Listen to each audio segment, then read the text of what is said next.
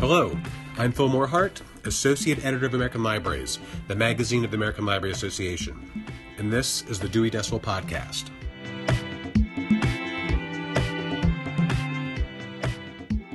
ALA expresses our deepest condolences to the families and friends of those lost and injured during the protests in Charlottesville, Virginia.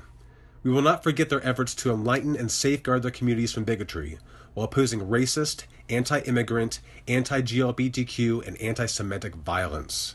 We stand in solidarity with the people of Virginia, as well as anyone who protests hate and fights for equity, diversity, and inclusion. The vile and racist actions and messages of the white supremacists and neo-Nazi groups in Charlottesville are in stark opposition to ALA's core values. No matter the venue or the circumstance, we condemn any form of intimidation or discrimination based on culture, ethnicity, gender, nationality, race, religion, or sexual orientation. Our differences should be celebrated, and mutual respect and understanding should serve as the norms within our society. Now, what I just read was American Library Association President Jim Neal's statement released on August 14th, cementing ALA's position on the egregious events that transpired in Charlottesville, Virginia on August 12th. Now, I wanted to read it full at the beginning of this episode so that you know exactly where we stand on this, where we should all stand on this, as Americans, as librarians, as human beings.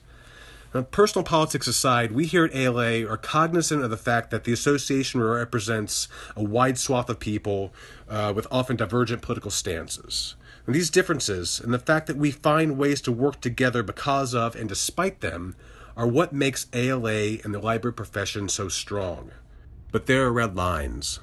And one of those red lines is hate.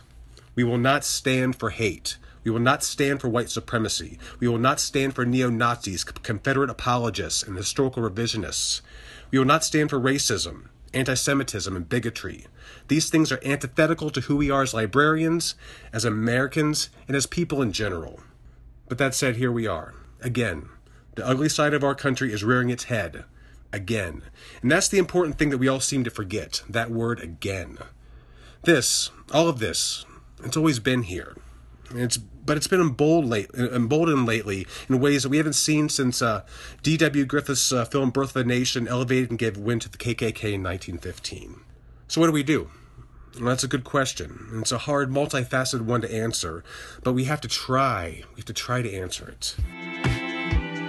Today, on the Dewey Decibel Podcast, we look at Charlottesville through the eyes of the library world. First, I talked to John Holliday. He's the director of Jefferson Madison Regional Library in Charlottesville, and Krista Farrell. She's the assistant director and branch manager of Jefferson Madison Regional Library Central Library. Jefferson Madison Library, it sits on what was the front lines of the August 12th protests. John and Krista shared with me the events of that day and how their library handled it. Next, I talked to Jody Gray. She's the director of ALA's Office for Diversity, Literacy, and Outreach Services, and Kristen Peekle, the assistant director of ALA's Office for Intellectual Freedom. We discussed ALA's tracking of hate crimes at and in libraries and what you can do if your library falls victim to hate. And finally, I talked to Peter Berg. He's the Associate Director for Special Collections and Preservation at Michigan State University Libraries.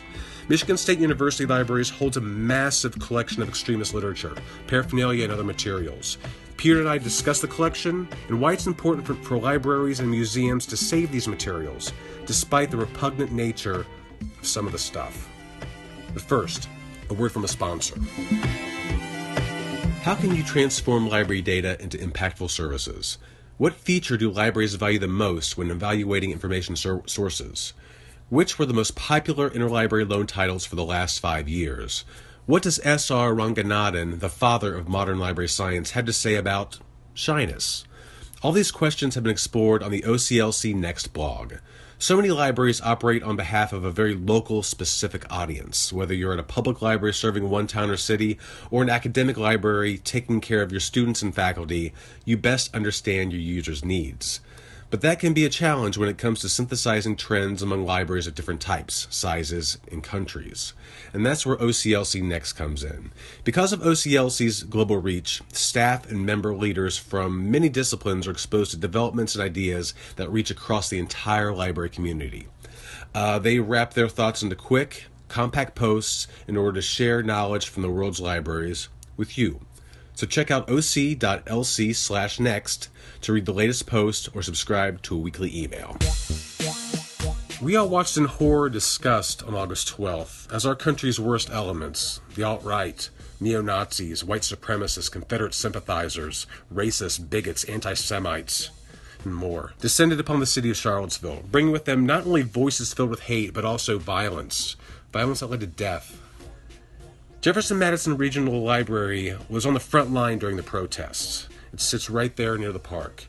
I spoke with John Holliday, the library director, and Krista Farrell, assistant director of the Central Branch, about the events of that day, how it impacted both the library, the Charlottesville community, and much more. First, we wanted to talk about the events that happened in Charlottesville a couple of weeks ago. Before we start that, I wanted to, for our listeners, where is the library located in relation to Emancipation Park in Charlottesville? Okay. Well, first of all, for people who don't know, Charlottesville is a very progressive and tolerant community here in Central Virginia. It's very historic. It's where Thomas Jefferson's Monticello is. And it's also home of the University of Virginia, which is one of the finest universities in the country. Mm-hmm. And I think it's the progressive nature of the city of Charlottesville that probably caused the city being targeted by the alt-right groups. But anyway, the Central Library is adjacent to the park where the Nazis and the white supremacists held their rally on August 12th. Mm-hmm. Okay, so you were kind of right there in the thick of everything on the 12th. Right there. The Central Library is the closest building to the park. Now, in the days leading up to that, I know that you were aware that there was going to be a rally, but were you aware that it would escalate or it would reach the size that it was? From what I recall, you found some white supremacist signage on your front door that Thursday prior. Did that give you some sort of indication of things to come? Well, you're correct. There was some white supremacist literature posted on the front of the library, which we took down immediately. Mm-hmm. But we really knew well before that there was going to be a problem because we were monitoring some of the alt-right websites, and they were encouraging people from all over the country, neo-Nazis, white supremacists, alt-right folks, to rally in Charlottesville on August 12th. So we were really expecting a pretty large crowd. We talked to the police weeks before the event, and they were estimating at that time probably about 4,000 people, ralliers and counter-protesters would probably be in the park, which is a very small park adjacent to the Central Library. So we knew weeks in advance that there was going to be this rally and that there would likely be some problems with it. The city police also told us several weeks in advance that all the streets around the Central Library would be closed on the day of the rally. So there wouldn't be any public parking for library patrons or library staff. And also, we did expect that a lot of the ralliers were coming armed and really looking for trouble. So, so knowing that the streets were going to be closed and that a lot of the people coming to the rally would be presenting a hazardous situation to library patrons and library staff, that's why several weeks before August 12th, library administration recommended and the library board agreed just to close the Central Library on the day of the rally. Now, I guess leading up to that, how did you prepare? If I recall right, you yourself, John, you stayed in the library during the rally. How did you prepare your staffers for the events of that weekend?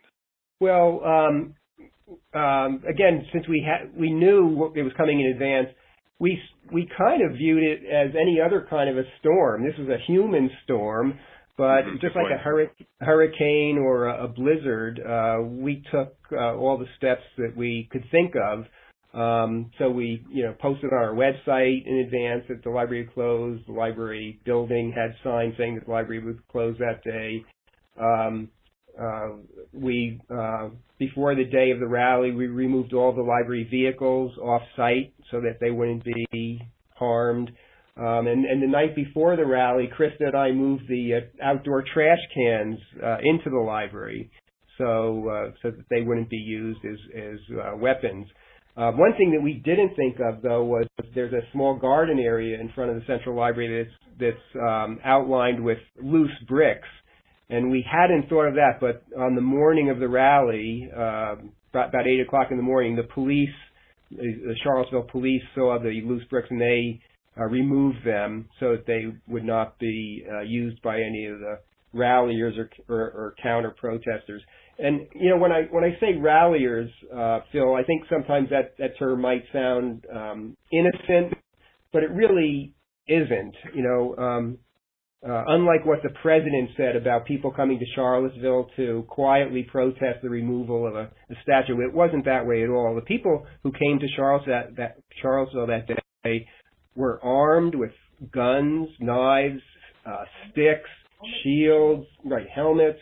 I mean, they were coming to battle. There was even a troop of armed militia men carrying assault rifles who were marching down the main street of Charlottesville. So these weren't people innocently coming to express their opinion about the removal of a statue. These people came here to cause damage, and so they were ralliers, but it's not as innocent as it may seem. But sorry. Well, and I wanted to say there was also publicity prior to the event in our local newspaper, the Daily Progress, talking about downtown businesses that were going to be open and closed, and the Central Library and the Library Board had decided a few weeks in advance that we were going to be closed. So it wasn't like the library was just discussing this. Lots of businesses and organizations in the downtown area, the McGuffey Art Center, the Virginia Children's Discovery Museum, other organizations had already decided to take the same precautions because it wasn't a surprise. It wasn't something that we didn't know. We just didn't know quite the volume or the scope of it. We knew something was going to happen, and I think it probably exceeded maybe what we thought. I think it was kind of hard for some of us who live here to look at the footage online and to see the pictures from the University of Virginia gathering Friday night, and it was shocking to see the number of people that were marching with torches at the UVA campus. It was just, the volume was almost shocking. Even though we expected it, it was a little bit hard to believe. You had mentioned some of the precautionary measures that you took to prepare for this. I'm sure that you have emergency plans and disaster plans.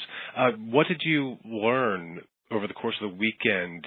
Are there any updates to your contingency plans? How did the events of that weekend affect things moving forward for you? Well, one thing we're going to do, actually I think things from the library standpoint went pretty well. The library building was not damaged at all, and partly that was due partly to the precautions that we took. But we will be meeting with library staff from the University of Virginia in the near future to see and discuss with them what steps we could take in the future to even improve our response.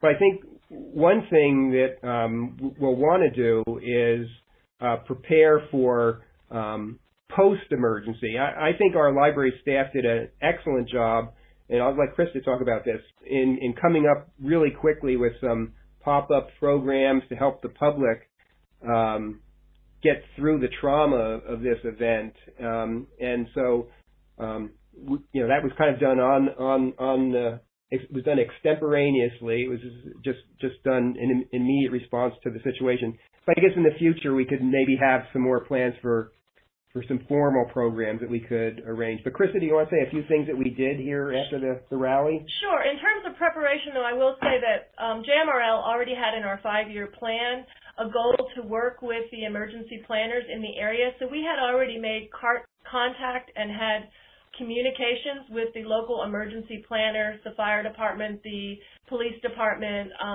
So that was a plus that's already been part of our 5-year plan, and we will be continuing to work on that. But yeah, the kind of what do you do afterwards, what's the response afterwards, which I think was where the library really was able to step up the Adult and Reference Services Department and a few of the rest of us here at the main library had a quick meeting on the 15th and said, well, what are we going to do? What can we offer? And very quickly we were able to offer counseling, free counseling here at the library. A local group volunteered to provide free one-on-one counseling. We offered therapy dogs. The other Saturday we had pet therapy dogs. We've had music on the front steps. We had a series the other summer where we had music on the library's front porch, but we reached out to musicians, and within 2 or 3 days they were willing to perform on the library's front steps. And the idea was we wanted to bring some positive energy and kind of wash away some of the trauma that had happened really right outside of the library, on the street in front of the library. So we had pop-up music on the steps. We did a pop-up Poem in Your Pocket, which is a program that we do every April. But we very quickly got permissions and rolled poems and did a distribution on the downtown mall here, which is a pedestrian and a business area, last Friday, and gave out poems for your pocket. And these were poems that had to do with healing and peace and cooperation and those kinds of things. So we were able to quickly get permissions to do that from some organizations and from some poets that we had already worked with. So I think what we found out that having already worked with outside groups and having those partnerships in place lets you draw on them pretty quickly when there's an emergency. We had active bystander training. We've had some meditation programs. So they were pretty well received, and we also really gained a huge following and increase in our social media. So our Facebook, our Instagram, our Twitter, where we were advertising all these programs, we noticed a huge uptick in the people that we were reaching in those areas. Oh, excellent. Now, I want to talk a bit about the day itself on the 12th. Now, the library was closed, but as you mentioned, John, you were there. But you did open the library for law enforcement. Can you talk about that a little bit? Well, the rally was supposed to start at 12 noon, and ralliers started to gather about 8 or 8:30 in the morning. So there was quite a crowd of ralliers and counter-protesters by 9:30 or 10. And it started out with counter-protesters singing spirituals, and then the ralliers started yelling at them. And then that escalated probably by 10:30 or 11 o'clock, people throwing water bottles from one group to the other. And then that just escalated to the point where there were actually physical clashes, people hitting each other with sticks, and there were some chemical sprays, and probably the kind of things that most people have seen on TV. Mm-hmm. But by 11:45, 15 minutes before the rally was supposed to begin, the local police declared that it was an illegal assembly and that people had to leave or be arrested. And I was really impressed with the way the police handled that. And so by noon or a little bit after noon, the whole area around the public library was deserted. There was no one here other than the police, who were still guarding the streets and the park. And that's pretty much the way it remained throughout the afternoon around the central library. It was a very hot day, and so as the afternoon went on, we invited police and soldiers in to use the restrooms, get some water, and just get out of the heat, because the library is air conditioned. And so until about 6:30 or 7 o'clock at night, we let the law enforcement officials use the library as a place just to cool off. You might wonder, well, why didn't the library have them in at the beginning of the day? Part of the reason for that was that we didn't want the library to become a target. Unfortunately, in these situations, a lot of times the law enforcement officials do become targets. And so our thinking was, if we had, in effect, set the library up as a headquarters for the police that day, that the library would have been targeted by the neo-Nazis. Oh, absolutely. Now, you'd mentioned some of the post event things that you'd offered for the community. Now, I wonder, or I'd like to know, I'm sure our listeners would like to know too, what are you hearing from your patrons about those days. What's the feeling in Charlottesville and amongst your patrons? What are you hearing from them? Well, if you've been following the news at all, our city still is somewhat in turmoil, as well as the city council, the city government, the community reactions to that day. There's still a lot of emotion and anger, I think, and questions about how the day unfolded and the responses. And so the library is hearing that. We're listening. We're just listening. And we feel like it's going to be a while. We'll probably be offering counseling again down the road. Perhaps there are many community organizations that are still offering that. We certainly are fortunate that Overdrive donated a collection of materials for our Overdrive patrons on the topics that relate around the reasons or, the turmoil that brought up this rally and what's going on in our country right now in this area. So I think we're still responding. I think it's going to take a little while to figure out, how this has impacted our community and the country, in fact, to see where to go next. But, libraries are constantly responding. We're constantly flexible, working on what we can do to help our community. Our meeting rooms are used by community organizations all the time, and we had seen that coming up to the situation in August. Actually, and if you look, there was also a KKK rally back in July. We had been using a Libraries Are for Everyone graphic design that librarians can pick up online if they just Google Libraries Are for Everyone. And we had that signage up all summer, and we still have it up, and I think it was never more true than this summer. So we're still responding, and I think our patrons are still processing and responding also. I think our patrons were pretty positive, though, about the library's response on the day. People, I think, thought it was a good idea that the library closed that day. Right. We didn't get I know there have been crises and traumatic situations in other cities, in Baltimore and Ferguson, where the library was open. It was a different type of situation, though, where the library was a safe space. It was a place for families and children to continue their education because of the turmoil that was going on across the community.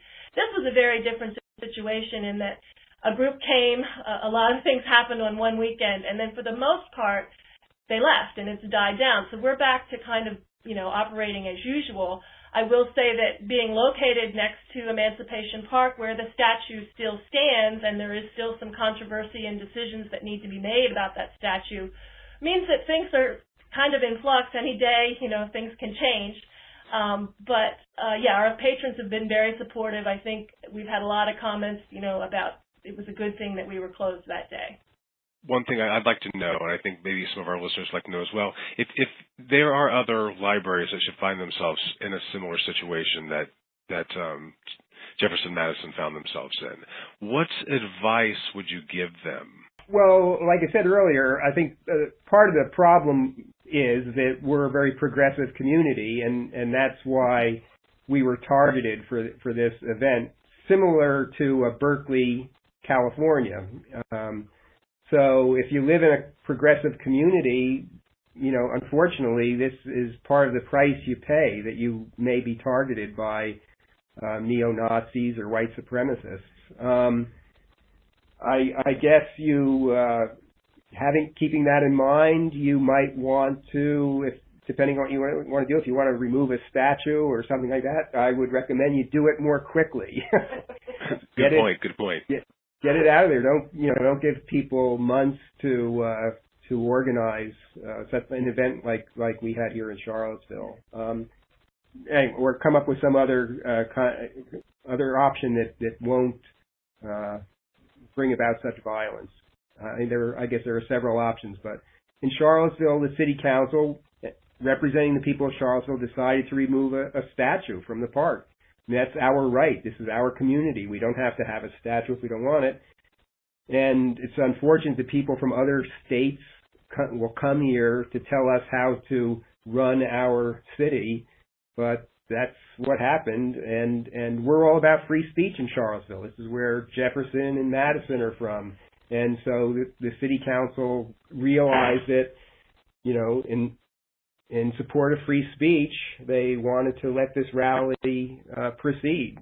So there may be some legal ways that a community could prevent that, but as far as local libraries go, I think they just have to see what their local government does and do the best they can to support it. The impulse to create archives is rooted in the very human need to leave one's mark on the world. Whether through letters, diaries, reports, photographs, films, or a teenager's simple need to scrawl, "I was here" on a subway wall, there's a deep desire in individuals to tell their stories, to be seen, literally and figuratively, in archives. With this desire comes the need to ensure that archives are as diverse as the world we live in, and to preserve the individuals and cultures that have been consciously or unconsciously underserved in the archives. The book, Through the Archival Looking Glass, a reader on diversity and inclusion, edited by Maria Caldera and Catherine M. Neal, features 10 essays that explore prominent themes related to diversity, including creating a diverse record, recruiting diversity to the profession and retaining a diverse workforce, and questioning the archive itself on representation, authority, neutrality, objectivity, and power. This book illustrates a multitude of perspectives and issues so that fresh voices can emerge alongside familiar ones, and new concepts can be examined with new treatments of established ideas. Diversity is an ever-evolving concept. The term itself is increasingly rephrased as inclusion. By stimulating further ideas and conversation, we can come closer to a common understanding of what diversity and inclusion are or can be, and perhaps, most importantly, how they may be realized in archives and the archival profession. You can find the book Through the Archival Looking Glass, a reader on diversity and inclusion, and much more at the ALA store. That's at alastore.ala.org. What should you do if your library is affected by a hate crime? Be it vandalism of property, verbal altercations, or attacks on patrons and staff. The obvious answer is to turn to the authorities first, of course, but you can also turn to the American Library Association. ALA is tracking hate crimes in libraries, and I spoke to Jody Gray, director of ALA's Office for Diversity, Literacy, and Outreach Services, and Kristen Peekle, she's the assistant director of ALA's Office for Intellectual Freedom, about that project, the results so far, and how ALA can help libraries that turn to us in these situations. Kristen or Jody, how long has ALA been tracking hate crimes in libraries? It was after the 2016 November presidential election that we noticed an uptick in hate crimes across the country, but also that are happening within libraries, and how we can respond to those. We need to know what's going on. So within the Office for Intellectual Freedom's book challenge and censorship online reporting form, we've now included a category for hate crimes. This started in November 2016, so we are about 3/4 of a year through. And just a lot of the articles that we find, that a lot of the reports are articles that we hear about in the news. So we really need to increase more awareness of the reporting for librarians.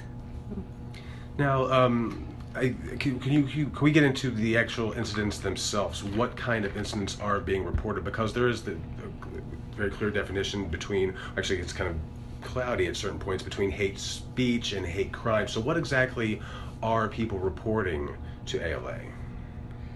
So we've defined hate crimes in library are being criminal acts.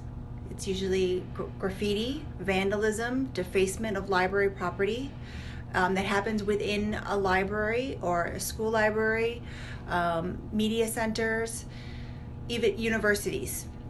This is not hateful speech that might be on a blog post comment or hateful speech within the physical environment of the library. This is an actual crime.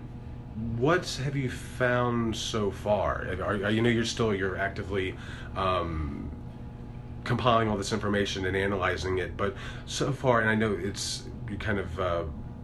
it might be going through the end of this year, 'cause it's going to be evaluated at that point, but do you have any reports that you can share with us?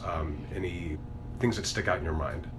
the majority of hate crimes that are reported to us include racial slurs, swastikas, vandalized on books and in bathrooms and libraries.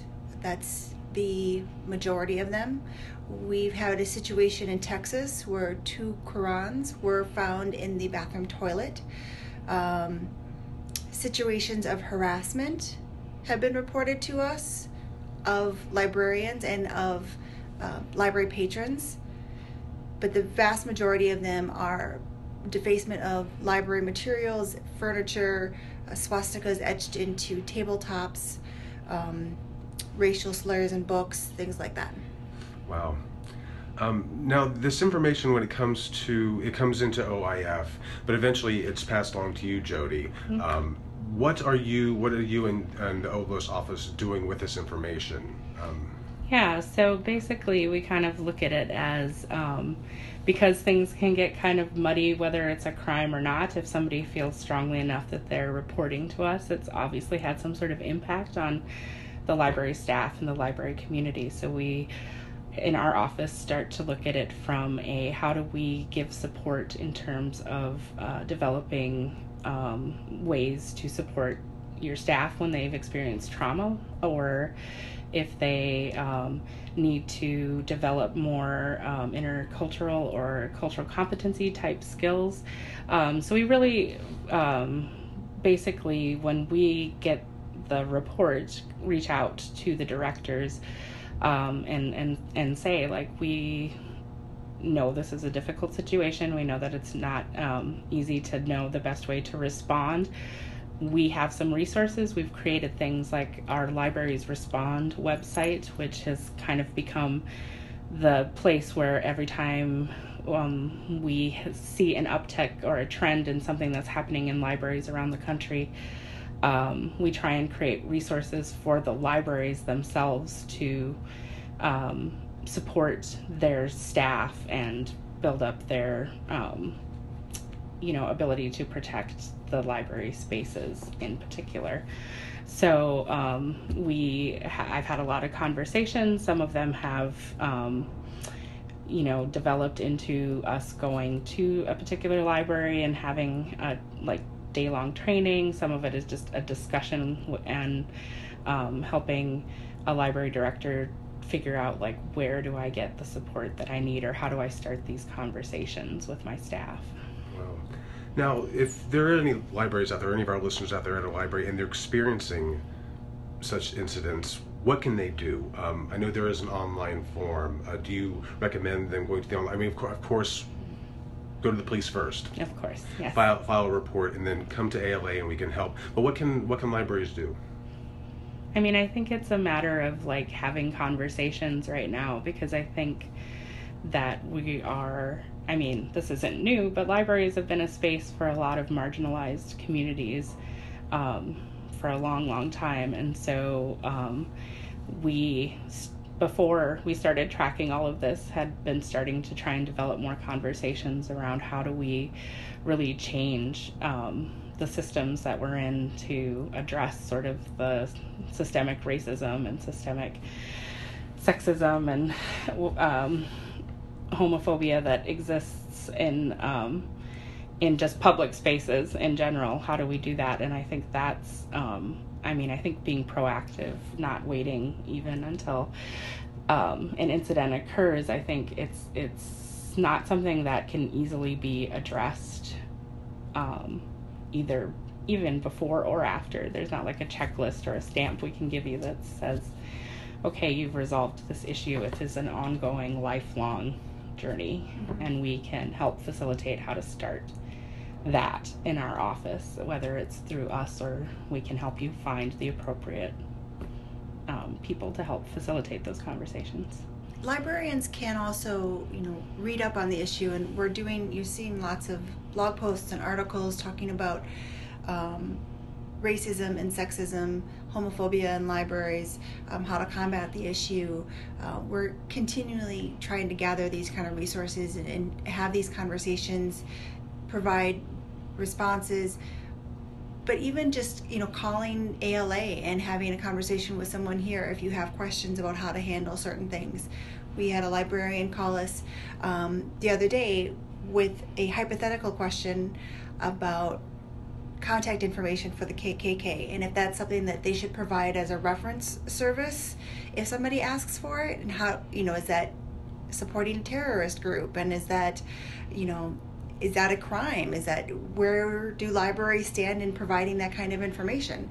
And so hearing those kind of questions and having those conversations helps us help librarians, and that's basically what we're trying to do. And it doesn't have to be a crime to call us to report it.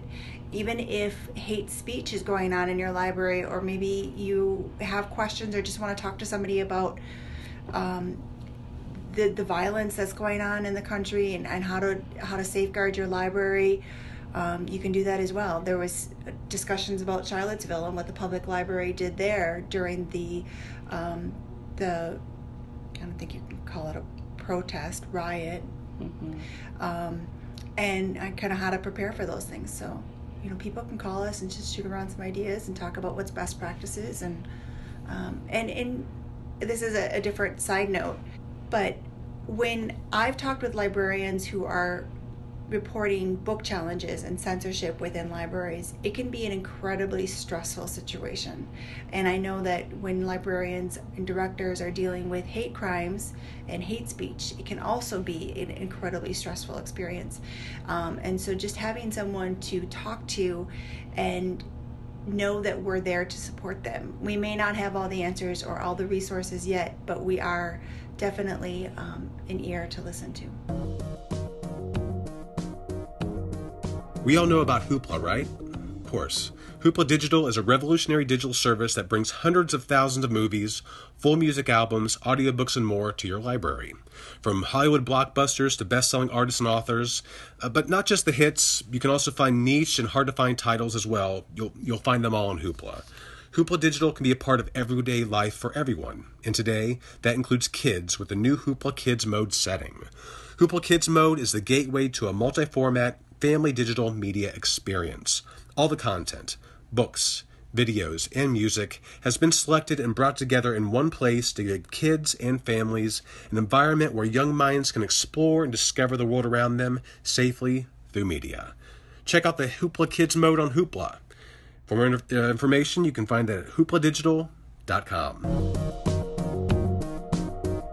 The extremist elements who descended upon Charlottesville on the 12th were drawn to the city to protest Charlottesville City Council's efforts to remove a statue of Confederate General Robert E. Lee and to rename the park where the statue stood. They claimed, as did President Trump, that the removal of the statue is tantamount to erasing America's history and heritage. Many others, myself included, feel very much otherwise. These statues were erected well after the Civil War, not as a means to honor a battle or a general, but as a vile reminder to African Americans during the Jim Crow era of their quote-unquote place in post-Reconstruction America. These are not memorials to history. They are memorials to hate. And the removal of many of them in cities and towns across the U.S. after Charlottesville lends credence to that thought. Now, that said, there is a strange ambiguity amongst the general U.S. population about these statues. An NPR PBS NewsHour Marist University poll conducted after the violence in Charlottesville asked respondents if the statues honoring leaders of the Confederacy should remain standing as historical symbols or be removed. 62% of people agreed that the statue should stay put. Now, another angle is that the statues should be taken down, but moved to institutions where they can be viewed and studied as pieces of history, like the protesters claim them to be. This is not a new concept, of course. Many libraries themselves have extensive collections full of materials from extremist groups. These collections are important because they put the materials in historical context rather than celebrate them. Michigan State University Libraries is one such institution. Their radicalism collection includes books, pamphlets, periodicals, posters, and tons more ephemera covering a wide variety of viewpoints on political, social, economic, and cultural issues and movements in the U.S. and throughout the world, both on the left and the right. The collection has materials devoted to Timothy Leary, the Black Panther Party, neo-Nazi organizations, the Christian right, the KKK, as well as tracts on Holocaust revisionism, fascism, neo-Nazism, white supremacism, and other anti-Zionist collections and books.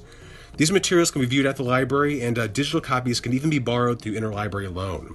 I spoke with Peter Berg, Associate Director for Special Collections and Preservation at MSU Libraries, about this very interesting collection and why it's so important to keep these materials, even if some of them are so vile.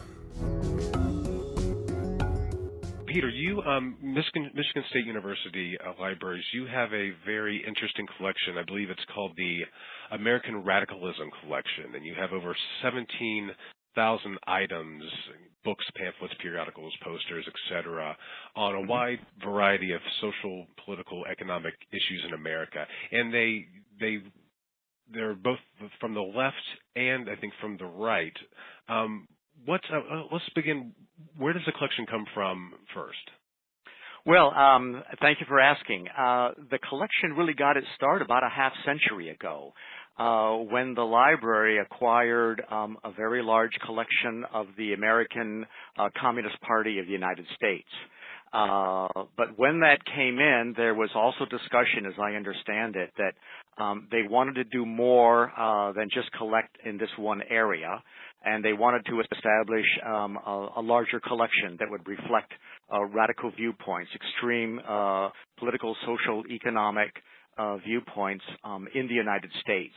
And so in addition to the American Communist Party information, we also began collecting John Birch Society. This is all back in the late 50s, early 60s.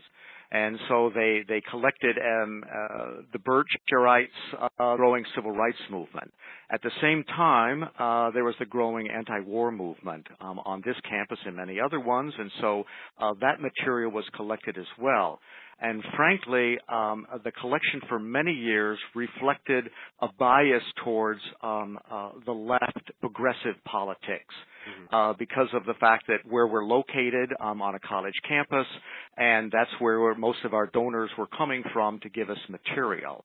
But we always tried to keep some balance by having right-wing material as well. So we made a purchase of some Ku Klux Klan material, and also tried to buy material from some neo-Nazis. Michigan also, particularly in Lansing, in the early 90s, was the site of a demonstration by a group that at that time was unknown called the Michigan Militia. And then with the Oklahoma City bombing, the Michigan Militia blew into the headlines, and lo and behold, we did have some information on them. So we were contacted by many news outlets and wondering who are these guys, and to send us any information you have on them. It was from that I realized that we needed to do more collection gathering, information gathering for right-wing extremism, because I felt even at that time that it was going to become a bigger part of our political and social landscape. As a result of some of this collecting, we were contacted by a donor who had been accumulating a lot of material about the extreme right, which I guess now would be called the alt-right, for a bibliography that he was working on anti-Semitism. And he said, hey, I'm finding a lot of the stuff that I have, that you have as well. Might you be interested in collecting all at once this very large collection of right-wing material? This was, about 10 years ago. And I immediately jumped on it. It has since been called the Arsenal Collection. It's a collection of about 10,000 leaflets, books, periodicals, issued by extremists or right-wing organizations, primarily in the United States, but also some in Western Europe, featuring late 19th century, 20th century, and even 21st century materials that we have here, primarily in English. We're very proud of the fact that we are cataloging this as quickly as it comes in. We still have a long way to go, and we think at the end of it, we'll probably have between 20 and 25,000 items on this particular topic. Oh, wow. I think one question that arises, and it's been in the cultural conversation now in the aftermath of Charlottesville, is why do we collect these things? And it's an argument in regards to these Confederate monuments. There's some people would want them in place as monuments to history, and other people say that they should be in a museum or in a library and used that way. I think the question is why do we collect these things?